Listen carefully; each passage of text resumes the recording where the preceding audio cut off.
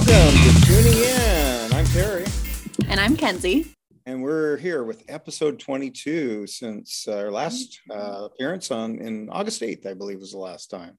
Okay, like a little over 2 months. It's fine. Yeah. You did say, I remember in there, we'll see you in the fall, and you nailed it. So. Oh my gosh, I did. I knew it was going to happen. I feel like the timeline and, I moved and I'm all settled in and. Yeah, it's been a busy, was a very busy late August, September. So. Yeah, you're back to work and. So yeah. We're ready though. I've been thinking about this and eventually not research. The thought was there about it. Yeah. Yeah, exactly. Well, I guess before we jump into it, have you been the last 2 months? Have you been listening to anything new or doing anything exciting? Yeah. So I picked Lindsey Buckingham of Fleetwood Mac. I like his solo albums. Some of the songs are really weird and he's very experimental. Mm-hmm.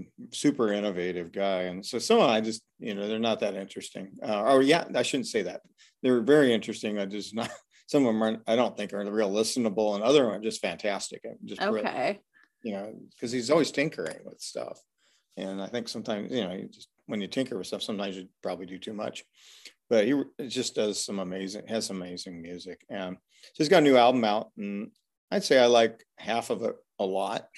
The other half's kind of usually what he does, and it's just kind of does all sorts of different things, and some are listenable and others.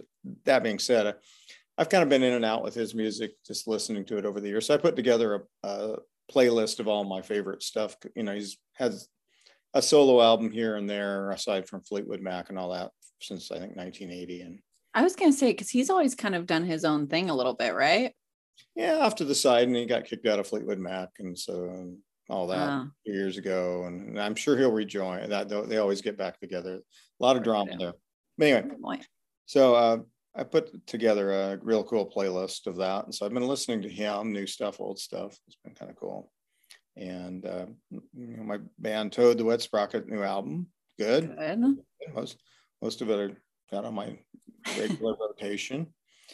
And let's see, War on Drugs has a new album coming out here. I like them. Week, I think. So they released a couple new songs, and one of them I really like, and the other one's pretty standard what they've done the last couple albums. And so I'm anxious to hear the rest of it.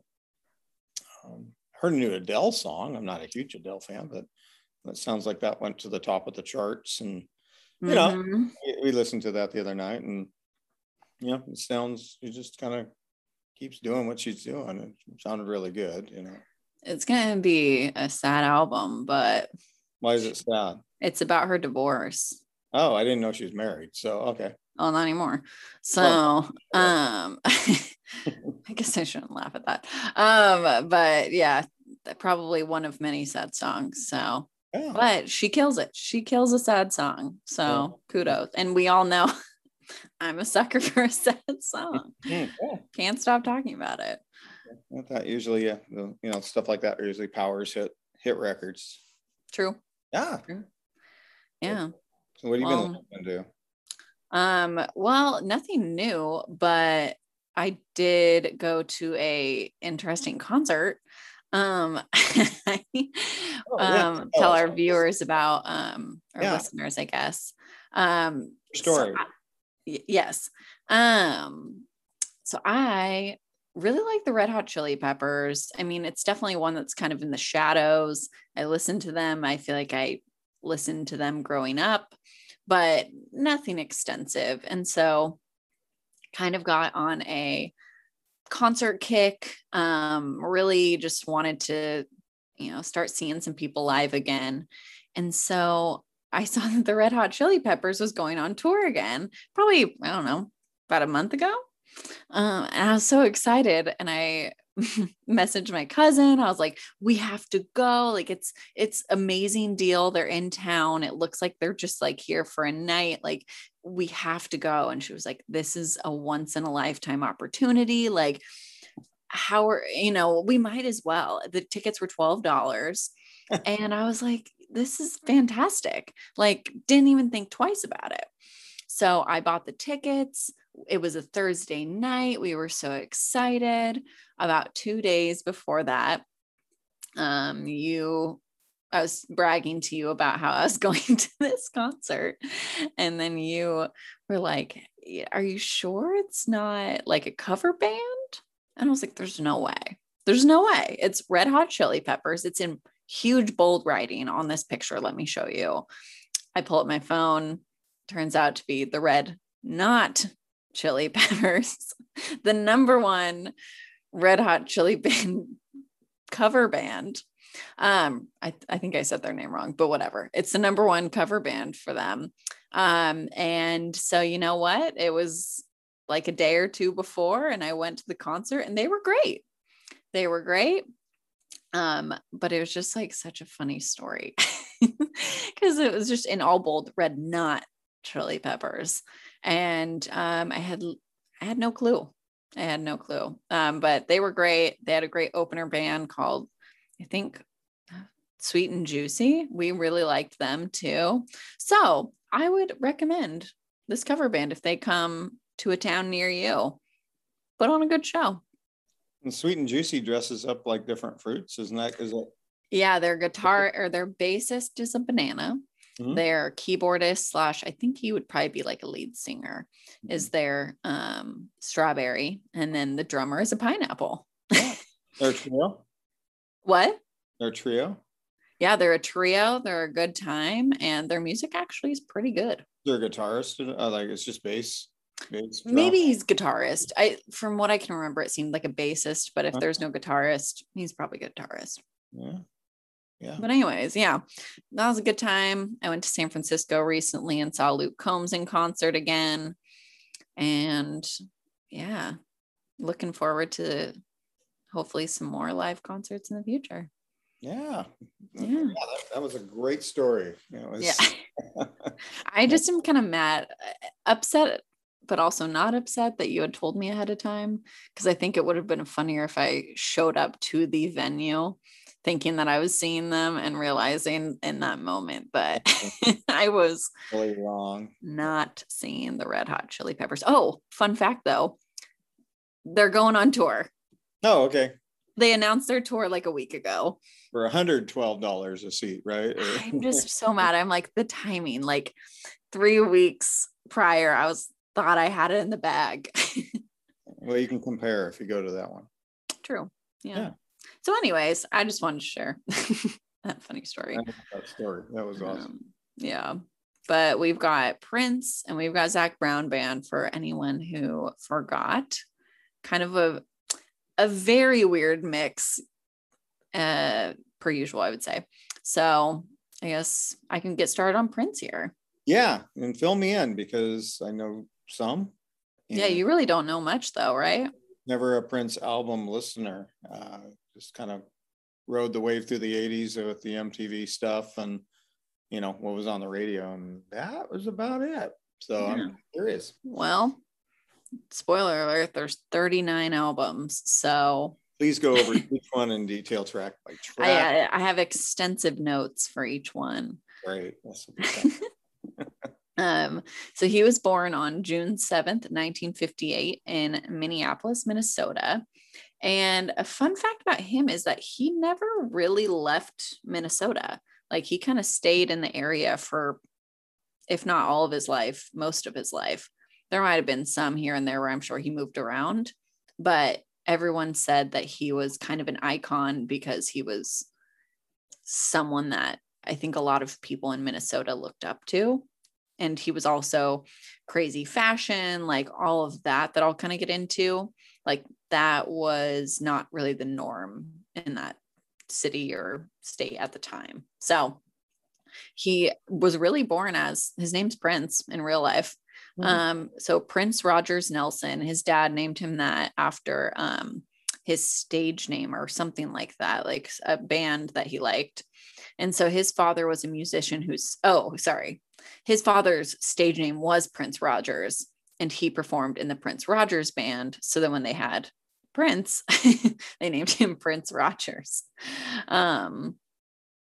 So his parents split up when he was 10 and he ran away to live with their neighbors. I didn't really get more information on that, but I'm not sure if he stayed with them forever, but he started a band with one of the family members, Andre Anderson, and then Morris Day as well. And when he was a child, he actually suffered from epileptic seizures. Oh, really? Yeah. And I think that that's something he kind of would open up about casually. But he said, early in my career, I tried to compensate them by being as flashy and as noisy as I could. So I think that probably a lot of who he is as a musician kind of stemmed early on from these seizures and trying to kind of act, a little flashy, like he said, and noisy to compensate for it. So I thought that was really interesting. And then in 1984, he released Purple Rain, which everybody knows, even if you don't know. And it's still his number one song. And it was the soundtrack to the film Purple Rain. So it's kind of interesting because many of his songs are really explicit, or at least had explicit innuendos. And he kind of went back and forth. And a lot of people were really confused because he also had a lot of songs that had a lot of religious undertones, or we're talking about religion. And so people were kind of confused because it was a really big mix of like polar opposites, basically. And what's interesting is Al Gore, his wife, was listening to Purple Rain. And this was before albums had that little thing in the corner that says like explicit content, Yeah. And so Al Gore's wife was like really upset because she didn't know that she was getting explicit content. So she kind of started the wave of that, and she made the push for the explicit content mark on an album. I don't remember that. Not so much connected to Prince, but that movement. Yeah. Yeah. So Al Gore's wife, fun fact. And then by 1980, he dropped his 10th album, Dirty Minds, which was on par with kind of the other ones for being pretty sexually explorative. And so after that next album, he was not only known for his sexual songs, but then that deep spirituality as well. And so that's when he really started to kind of gain somewhat of a, I guess, reputation. Like, 10 albums in, definitely people knew who he was. And he was in a band called Revolution at the time, and they broke up. And he kind of consolidated all of his solo work into an album in 1987. And that one was a lot more about like social issues going on. And then his 11th album was the soundtrack to Batman in 1989. And I read kind of a fun fact about that like, I'm sure he was excited to do something for Batman, but he also was like really attracted to one of the actresses. So he was like, yeah, sure. Like I'll do the album. And I don't know if anything came from it, but he got to work a little closely with her more than he probably would have beforehand. But then in the 1990s, he formed a band called the New Power Generation. And that was more like R&B, hip hop, soul, and jazz. Kind of still toyed around with the ideas of sexuality, but a lot of like gender norms and all of that kind of dove into maybe some more of those social issues that people weren't necessarily talking about at the time. And so in 1992, he signed a $100 million deal with Warner Bros., which was the biggest deal in history, actually. It was like higher paying than Madonna or Michael Jackson, which is kind of interesting.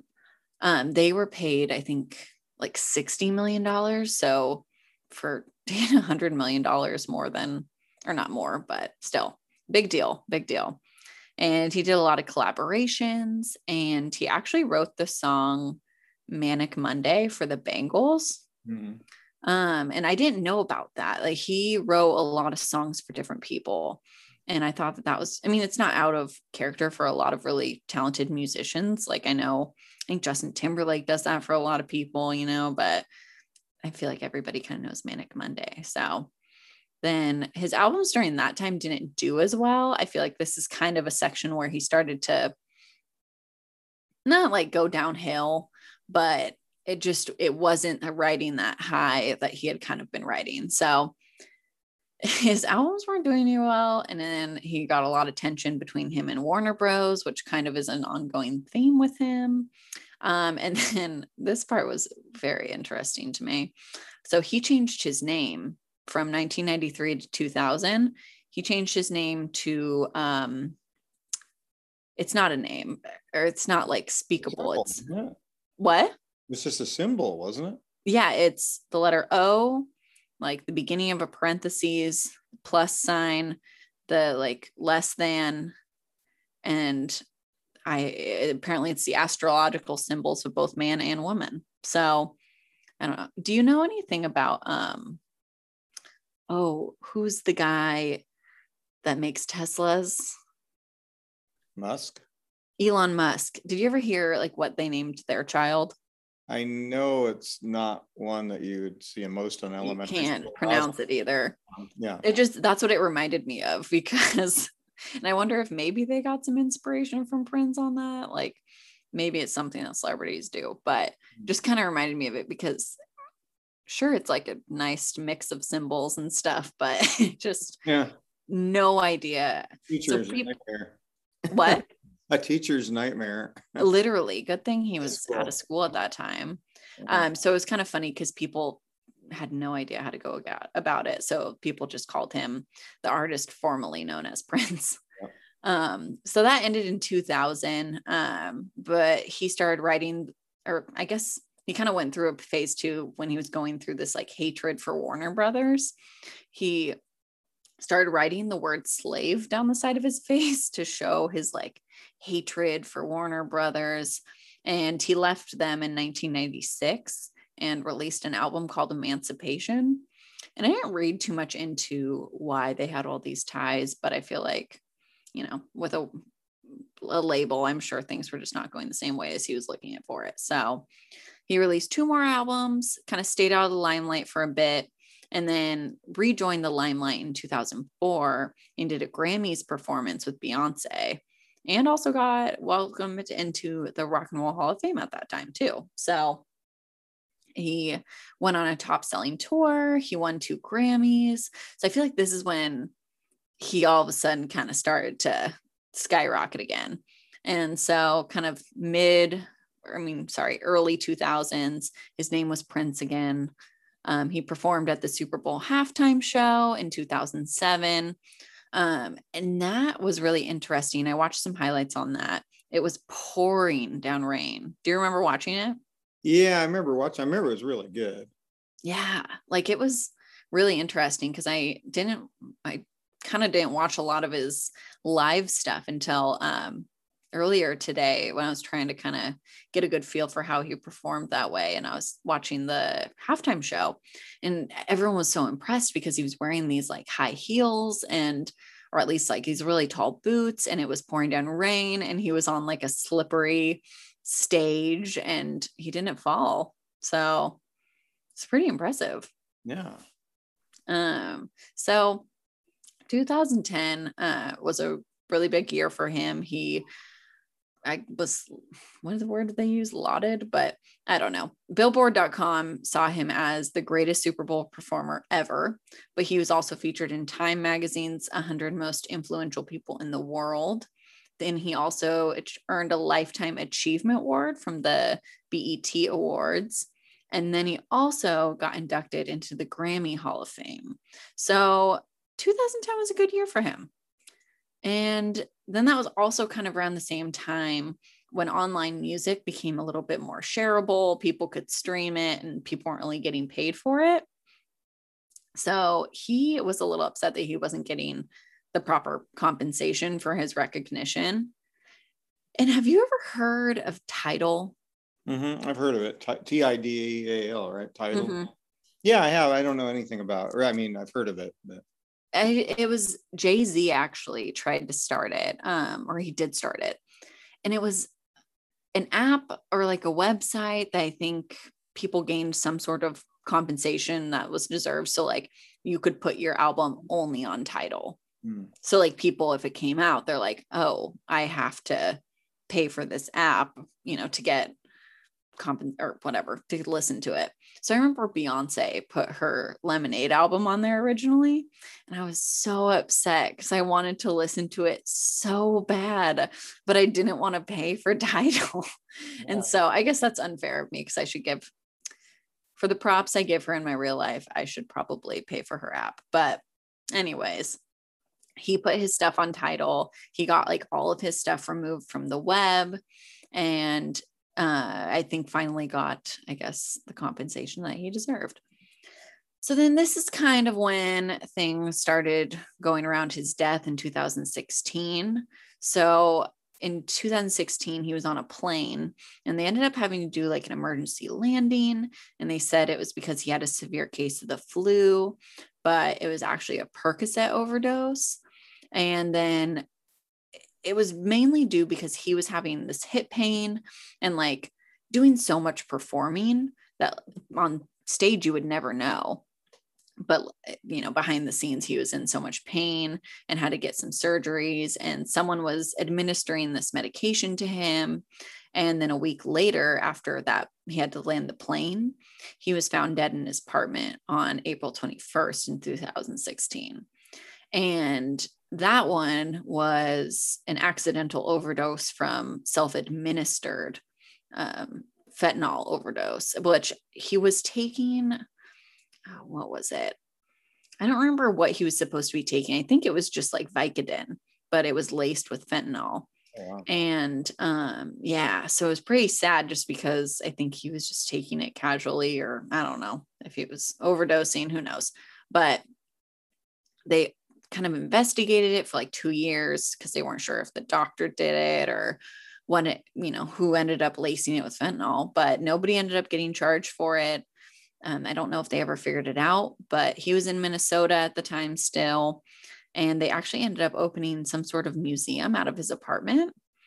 And then, yeah, that's kind of the end of it. But I've got some like interesting facts about him. So he was really private about his personal life. He kind of dated women off and on. He got married in 1996 to one of his backup dancers, and then had a son in October of 1996, but it ended up dying a week later from a rare genetic disorder, which is pretty sad. And then the couple ended up getting divorced in 1999. And then in 2001, he married someone from one of his charitable organizations. And then the two of them got divorced in 2006. And then after the divorce, he got into a relationship with one of his musical proteges, singer Bria Valentine or Valente. I don't know. But so I'm not sure if they were dating when he died or kind of what the situation was there. But it was interesting because a lot of people thought that he might be gay, or just kind of based off of stereotypes and like the way he dressed and all of that. But like, he never said anything about it. He was actually pretty religious. And I don't think, I mean, you know, that's kind of like a line that someone can cross on their own. But I think that he just never really was like, yeah, I just dressed the way I dress, you know, and married to a woman and didn't really have anything to say about it. I think he was just cool with anything. And so I think it was just a lot of up to people's interpretation on like their, I'm trying to think of the word, but just what people thought of him, you know, like people had their own ideas. And so I thought that that was a really interesting part about him, that he just had like such cool fashion and like literally didn't care what anybody thought. And he was only 5'2", and he wore a lot of heels to like compensate. And he wore like a pretty small size shoe too. Like he was just a small person, but everybody was so amazed by like his theatrics and his glitz and his glamour. And he was actually a Jehovah's Witness, also interesting fact. And he became a Jehovah Witness in 2001. And he had always kind of had, you know, of course, those like religious undertones in his music, but it always kind of left people really confused.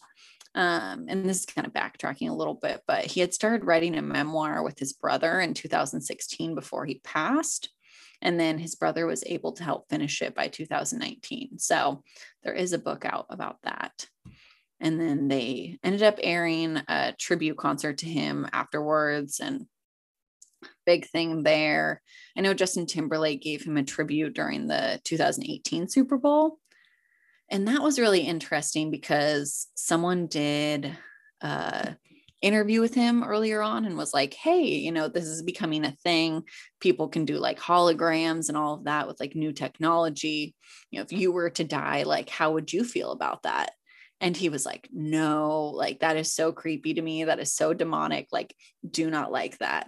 So then people were kind of on edge when he put Prince on a projector at the Super Bowl halftime show. But since he wasn't like a hologram and he talked to his sister about it, he said, or she said, as long as it's done really well, then that's fine. But I think a lot of people were like, he wouldn't have wanted that.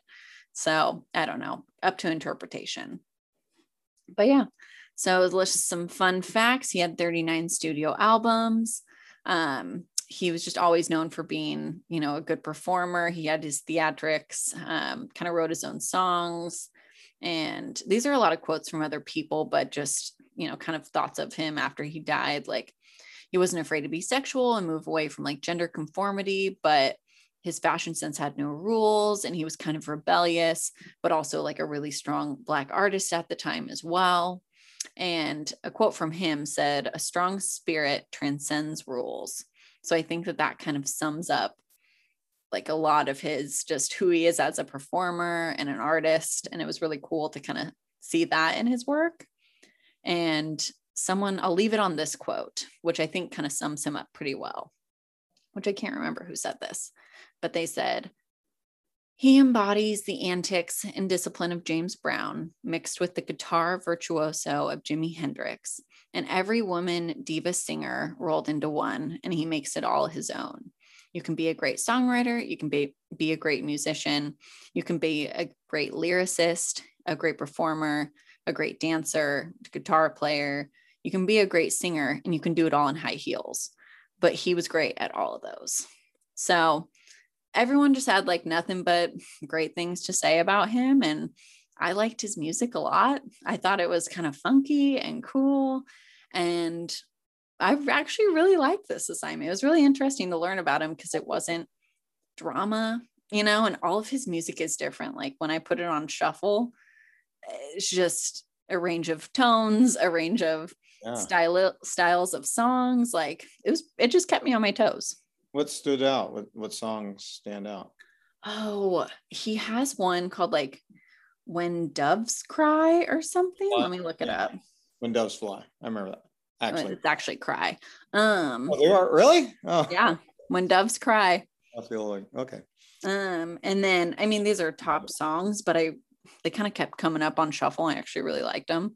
So "When Doves Cry" and "Raspberry Beret," good songs. Yeah, those are videos, and that was the MTV hits, you know, at the time too. Those ones I know. Yeah. 1999. You'd like that one. Yeah. What was it? Purple Rain. There's one called "Let's Go Crazy." I kind of like that. That's one of his top songs too. I can't remember if I liked that one or not. But I think I did. I don't know too many songs, I'll be honest. There's probably a few others I recognize, but those are the ones that stand out, to be honest. So I never bought a Prince album, or probably I never listened to a whole Prince album, I don't think. Well, now you know. I know he was a good basketball player too. At 5'2", you're kind of, you know, your NBA chances are pretty limited, but you know, he could play basketball pretty well. Is one of his backup singers, let's see. One of his backup singers is from Portland. Oh, really? Liv Warfield. And she formed a group with Nancy Wilson of Heart. Oh, cool. Side group. And so she does some singing. They have one album. And so she was kind of the lead singer of Nancy Wilson's side project and done some stuff with her. And she's really good. And so I guess she was a backup singer at some point, you know, with Prince. And so a little Oregon tie there. But that's cool. A little representation. I enjoyed the assignment. I thought you would. Yeah. I enjoyed it a lot more than I thought. I think I had never dove into him before. You know, I didn't grow up listening to his music. And so I wasn't sure where to start. But this is one that I really had no influence over, which was actually kind of nice to kind of just start on a fresh, clean slate, if you will. Yeah. Yeah. Well, I decided to give it to you because I thought you'd like the music and it's interesting. And it's one, like I said, I didn't know very well, but it was big when I was growing up. So yeah. Awesome. Well, you know what? The person I'm going to give you for next week, I feel the same. I don't know anything about their background really. Okay. So yeah. Interesting. Well, I'll tell you about the Zac Brown Band. Let's hear it. So they're a band. It's not just Zac Brown. So they've, Zac's the lead vocal and guitarist. He's got Jimmy DiMartini on the fiddle, which was a key instrument there in this band. He's got a multi-instrumentalist that just does about everything in the kitchen sink. John Driscoll Hopkins and Coy Bowles, who are all real key members, and Chris Fryer on drums, Clay Cook on guitar and keys, Matt Margano on bass, and Daniel De Los Reyes, I believe, on percussion. So the band's expanded over time. I was going to say a big band. Yeah, I didn't know that there were that many. So actually they started out as a trio, Zac and two other guys that aren't with this current arrangement. And then they were just doing the local circuits in Georgia. And then Zac opened with his dad a restaurant called Zac's Place in Georgia. Oh. And Zac had gone to Georgia, was it Western Georgia, I think, State or something like that. I think it was Western Georgia State College, and had kind of fallen in love with music at the time, but he had got this restaurant going and maybe it was going to go that way. But the idea was to bring in musical talent to this restaurant. And so maybe they'll launch his career too. I don't know. But anyway, they sold it not too long after. A developer bought it. And so he bought a tour bus, Zac did, and went full time into music. And so he did that and kind of toured around and put an independent album out called Homegrown. Not the song, but actually an album called that it's not even on Spotify. It was just kind of a local, independently funded type thing. And then that was about the time DiMartini was added to the band. But Zac wanted to have a lead instrument besides just a guitar, kind of something that threaded all throughout, was just a fiddle, because at the time he didn't have that. And so they continued to grow and change with this current lineup all through the years, and at some point they kind of stabilized. But so it took till 2008 to see the restaurant was about 2004 and the tour bus and all that. And then 2008, they debuted, they got signed in The Foundation, the album. I thought, it's not self-titled, but, at least it kind of marks it, so I'll give them a few points. And, okay. And so there was a song from 2003 that they recorded. It was probably on the Homegrown independent album called Chicken Fried. So they re-recorded that. So Zac gave the song Chicken Fried before all this to another group. So anyhow, Chicken Fried was released in 2008 by the Zac Brown Band on their first album. So this first album had Whatever It Is, Chicken Fried, and then the song Toes. So pretty popular songs. Yeah, those are all big. Yeah. And, his music was on that album, pretty standard country, kind of straight ahead. They got a pretty good following for, fans that really like that thing and that genre. And then he followed it up, and they got into the touring and all of that. In 2010, released the You Get What You Give LP, and that was nominated actually for their Country Album of the Year. Oh, wow. And so it had the hits with Alan Jackson, As She's Walking Away, Colder Weather, and Knee Deep. And again, it was pretty similar to that first album, and he had a pretty good formula of what he wanted to, the type of music he wanted to put out. And so, the fans of Zac Brown at this point, that's kind of what they would expect. That's what they wanted, And so turning the page, is that quieter? Yeah, that was so quiet. No, I didn't even hear it. Oh, good. Okay. So anyway, the album is good. Had good reviews. It's got solid, consistent. Some of the quotes were winsome country rock style without undue meddling from the major label mediocrity. That was the Hartford Courant newspaper. Wow. Yeah. Basically, it's just kind of straightforward country without the record label getting in and tinkering with it. And, so yeah, so it was one of the best country albums of the year. So then he released in 2012 Uncaged. He's got a pretty good pattern of releasing albums every 2 or 3 years. And so Zac said this album is basically your country, southern rock, bluegrass, reggae jam record. So he's dabbling a little bit more experimental on this one, not too way out. But, you know, but mostly were positive reviews. Although one stated it sounded more caged than uncaged. So it didn't feel like it was still kind of confined. And there was kind of conflicting reviews on this. Had the songs Jump Right In, The Wind, and Goodbye in Her Eyes, and it did well. So then came the Jekyll and Hyde album in 2015. And he started spreading his wings a little bit on this, and had a song called Homegrown at that point. And then my favorite song of his is with Chris Cornell, who used to be with Soundgarden in the 90s, and kind of a grunge band. And it was Heavy as the Head. You know that one? A classic. I don't know that song. And of course, that's your favorite. Pretty heavy song.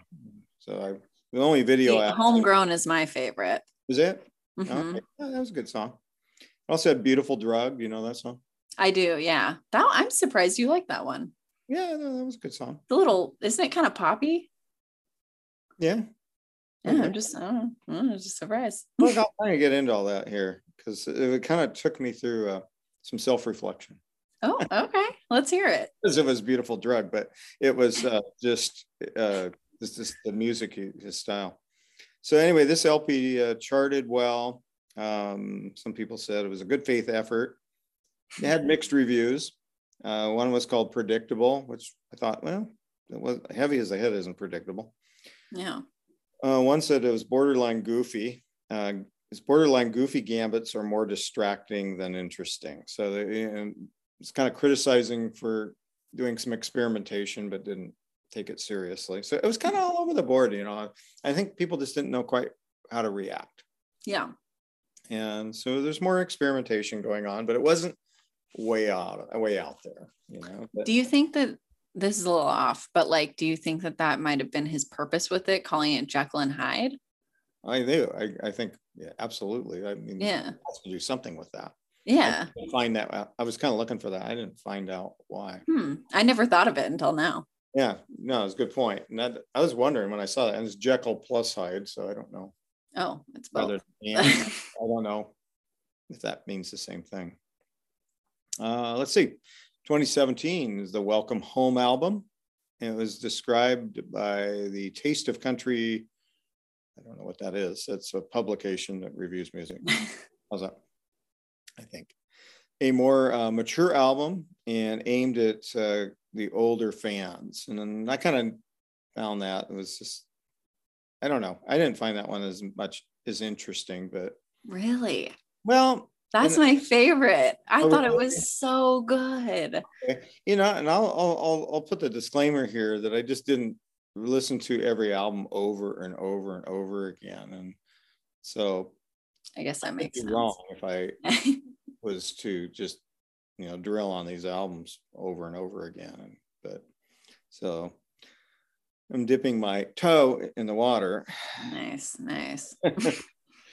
So it seems like this was kind of a recalibration of his kind of traditional early tunes, but maybe with a new, just, you know, a little bit more polished. So it had My Old Man, do you know that song? Mm-hmm. And Roots. Yeah.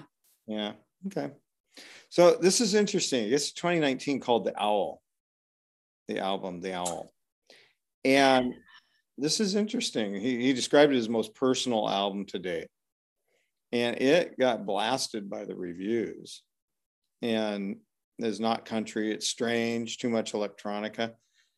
Here's the weird thing. I really like the album. I can't listen to that album. I hate it. Oh, really?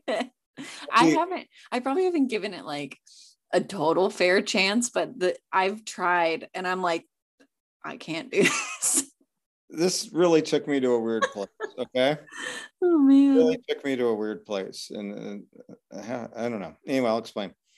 So, I was listening to this, and I'm not a huge country fan, but, I mean, I'm kind of like You're learning. urban, and, there's certain things I like. And if there's a certain point I hit and I check out.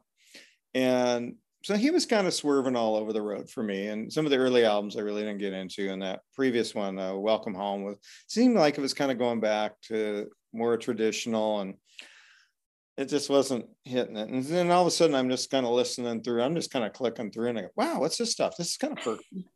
And this is kind of interesting. And this is way different. And so I started listening to him, and I kind of like this, this is all right. And so I started marking those on my playlist, and they kind of dominated my playlist, like half of it or something. Oh my gosh. And so, there's lots of collaborations, which I usually don't like. Finish What We Started, Brandy Carlisle, The Warrior, The Words, Already on Fire. Some of the songs in there I thought were pretty good. And so I have to apologize to diehard fans, maybe you, potentially of this band, because I understand when this album came out, how you feel. This is how I felt like when Styx came out with the Mr. Roboto stuff, and exactly like the this. theatrics. I thought, what is this drivel, this garbage? This is terrible. They've softened up. It's over. Uh-huh. Well, it was. It broke the band Styx up. And yeah, that's true. With Coldplay. And, you were upset about Coldplay. Coldplay's first 4 albums I thought were really good. Even the Viva La Vida was a little poppy, but they had a really good mix. And they still had. And then it's just their most recent album they're with a boy band. There's it's a boy band, and with Selena Gomez and all this. And I'm like, this is a band that I thought was the next Pink Floyd. And so, and this is where they're at, and this is where they're parked. I don't think they're going anywhere. So, well, I just remember growing up with you listening to Coldplay, and then I feel like one day I was like, Dad, like Coldplay, and it was almost like we don't listen to them anymore. like I know, and it just, you flipped a switch, and I was just starting to get into them. I was like, oh, never mind. Yeah, and so and like Styx has gone back to their classic sound and 2 great albums, and I'm totally all in on that. And it's wonderful. It's the best things ever happened in years in music for me. But I get it with Zac Brown. You're just dying for him to get back on track of what you really like, and the foundation of his music. And so I don't know. I just apologize because I like the album. So it's okay. Someone's got it. Yeah, exactly. And so yeah, they didn't get much airplay. It didn't sound like, and I don't know. I thought it was actually pretty good, but I totally get it. So I need to give it another chance. It took me to a weird place, because most of the time I don't like when something like that happens. But anyway, they got a new album called The Comeback, and maybe that's all about this. Maybe he was just being brutally honest. And I mean, probably it was like, all right, I'm back to the roots. Don't worry. It sounds like that. Yeah, that's what I have. It's back to the roots. And there's one song, I haven't listened to much of it. I kind of just scanned through it, but there was one song that I liked that was kind of stuck out here. I'll shuffle real quick, but Out in the Middle, I think. It's called. I listened to it 2 times. But yeah, I haven't given it too much, but I had texted you and I was like, ooh, new Zac Brown album. But I really like it. But of course I like his old stuff. So yeah.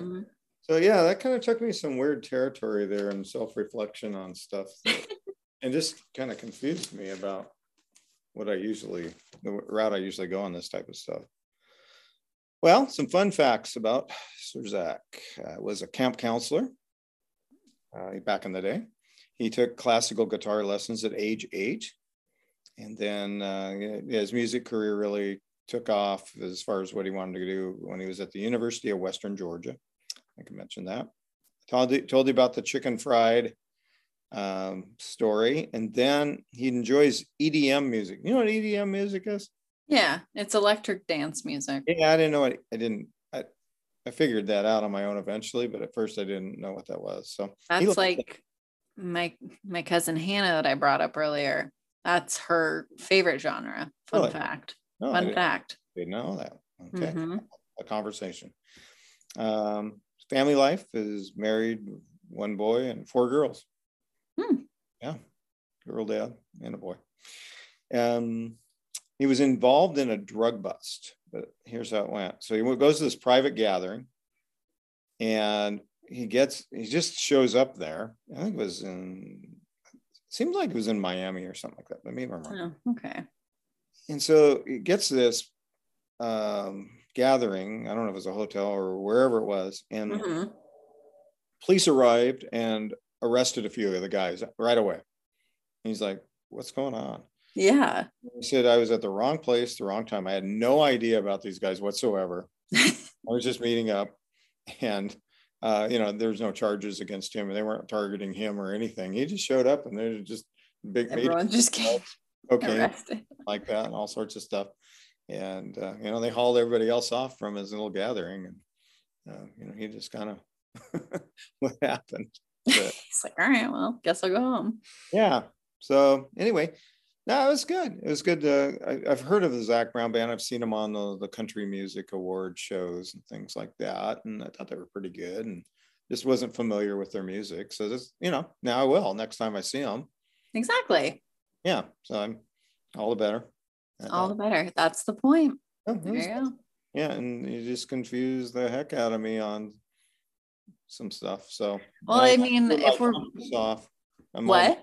You threw my whole musical compass off, and I'm pretty messed up, actually. Wow. Well, I feel like we've kind of hit a good point, though, with our point for this podcast. I mean, your relationship to that is kind of like me, or relationship with Styx, and like kind of comparing the two. It's like, okay, like there's some similarities and stuff, but like just do very different genres. So that's kind of interesting. Well, so I should have compassion, like with people who like Babe and Mr. Roboto, and I don't.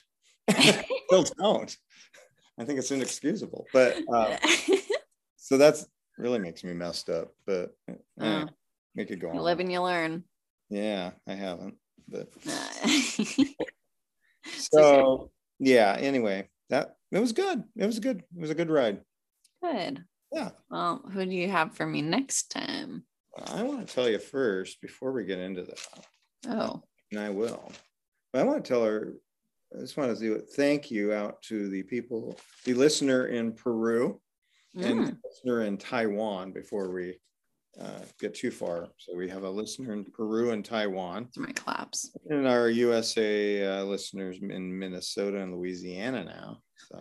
Hey, what a good episode to get some Minnesota people. Yeah, absolutely. I think they knew. They did. The Prince was coming. There'll be more. There will be more. We got you, Minnesota people. Yeah, probably Georgia. Probably load up on that.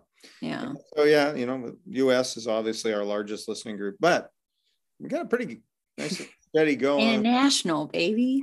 Oh yeah, well, we got the UK, got some steady Scotland, England, and Wales. Yeah. That's cool. And Germany too. Wow. And Germany's number 3 on our international scale here. Wow. That's exciting. Welcome, everyone. Well, still, all listeners are from Earth on no other planets, but not yet. Yeah. Well, I have for you, I don't know, I've gone all over the place. I have 3 or 4 in mind. I just never know which one to do, but actually I was talking to your mom about it too. And so I have a band that, let's see, some commonalities that has something in common with an NBA basketball player from Lake Oswego, Oregon, who currently plays. And then the show Full House. Am I supposed to be guessing right now? No, I'm just making you wonder, but it's the Beach Boys. Oh. I thought you'd like the Beach Boys. I I thought you were going to give them to me. I remember when you gave me, I think the Eagles. Mhm. I thought I was getting Beach Boys because you're like California band. Yeah. They're from Lake Oswego. No, Kevin Love Uh-huh. he's related to one of the Beach Boys, Oh, and could have never works the guessed. threads there. Yeah, so, yeah, he's one of the main people in the Beach Boys. He's related to, and yeah, so there's You all know. threads there. And then what else? There was well, yeah, weren't they on Full House? Oh, yeah. Yeah, Big Uncle Jesse fans. yeah, exactly. So Mm-hmm. a little on your assignment. I'll just Okay. front load this. Really big in the '60s, but they've been around forever and probably around too long. And so they're still around, kind of. It's getting time to hang it up, but to be honest, they're a shell of what they used to be. And that's probably been that way for quite a while. Mm-hmm. And I saw it. I think your mom and I saw them in the '90s, and I was still kind of thinking that was running the course there. But Yeah. so anyway, they got a very long history. There's some pretty dramatic storylines going on. You'll find that. So this has got some drama in it. For the music part, I would really concentrate on the '60s. The '70s, you could just do kind of overview. Don't sit and spend all your time going through the '70s and '80s music that they did produce. They did have one big hit in the '80s. You want to know that, but Okay. too hard to find. And probably you can watch an episode of Full House. Probably. Did you know they did or John Stamos, who plays Uncle Jesse, he went live, like they were in concert recently and he got brought up on stage and like sang with them for a concert. Yeah, they probably needed him. Probably. Needed his talents, but oh man, I'm excited. Anyway, just obviously you're going to really spend most of the music time, at least in the '60s. Mm-hmm. Maybe some of the more storylines that can go past that, but okay, well, good to know. I just don't want you to wear yourself out. All these other albums that probably weren't the same. Yeah. Okay, noted. So what do well, I I'm going to give you, I made a note of this last time where I gave you Zac Brown Band for the end of the summer. And then this artist that I'm giving you now, from what I have gathered, it just feels like a more fall vibe. I think it's more fitting. And so I had told you too, I really don't know much about him. It's a solo artist. But I really like his music, but I just don't know much about his background. But he was on Armchair Expert recently. So I guess I could say I do know a lot about his background, but not really. His name is Leon Bridges. Heard of Leon Bridges and don't know anything about him. I think you'll really like his music. Cool. It's kind of like this is not going to be a good comparison, but it kind of reminds me of like an Anderson .Paak. Oh, okay. Like the same kind of like soul, like R&B type. But I think Anderson .Paak is much more towards like the rap side of things. And Leon's definitely more of like a ballad type. Oh, okay. I know nothing about actual music, so I could be completely wrong with my assessments, but that's what that's kind of how I like assess the two. But I think you'll really like him. And he even did like a duet with Luke Combs, and they did a whole set of singing with each other for each other's songs. And honestly, it was such a weird pairing, but it's so good. Wow. Okay. So I don't know. I really think that you'll like him. I don't think he's been around for too long from what I can tell. So you might not have like an extreme amount of background or stuff to listen to, but I think you'll enjoy it. Yeah, I've heard of him. So yeah, I'm anxious. It's totally new. Yeah. Cool. Yeah. Well, cool. Awesome. Well, thank you to everybody listening. Hopefully we'll be back before the next 2 months, but you never know. And so anyways, yeah, thank you for our new listeners, and follow us at tuning.in.podcast on Instagram. And we're really bad at posting on Facebook, but you can follow us there too. But yeah, anyways, have a good day or night. Yeah. Well, thanks for tuning in again. And we're hoping that we're getting another episode out sooner than this last gap that we had here. So yeah. All right. In winter time, it's gonna, not as much to do outside. So true. Yeah. All right. Well, thanks for tuning in. All right. See y'all. Bye.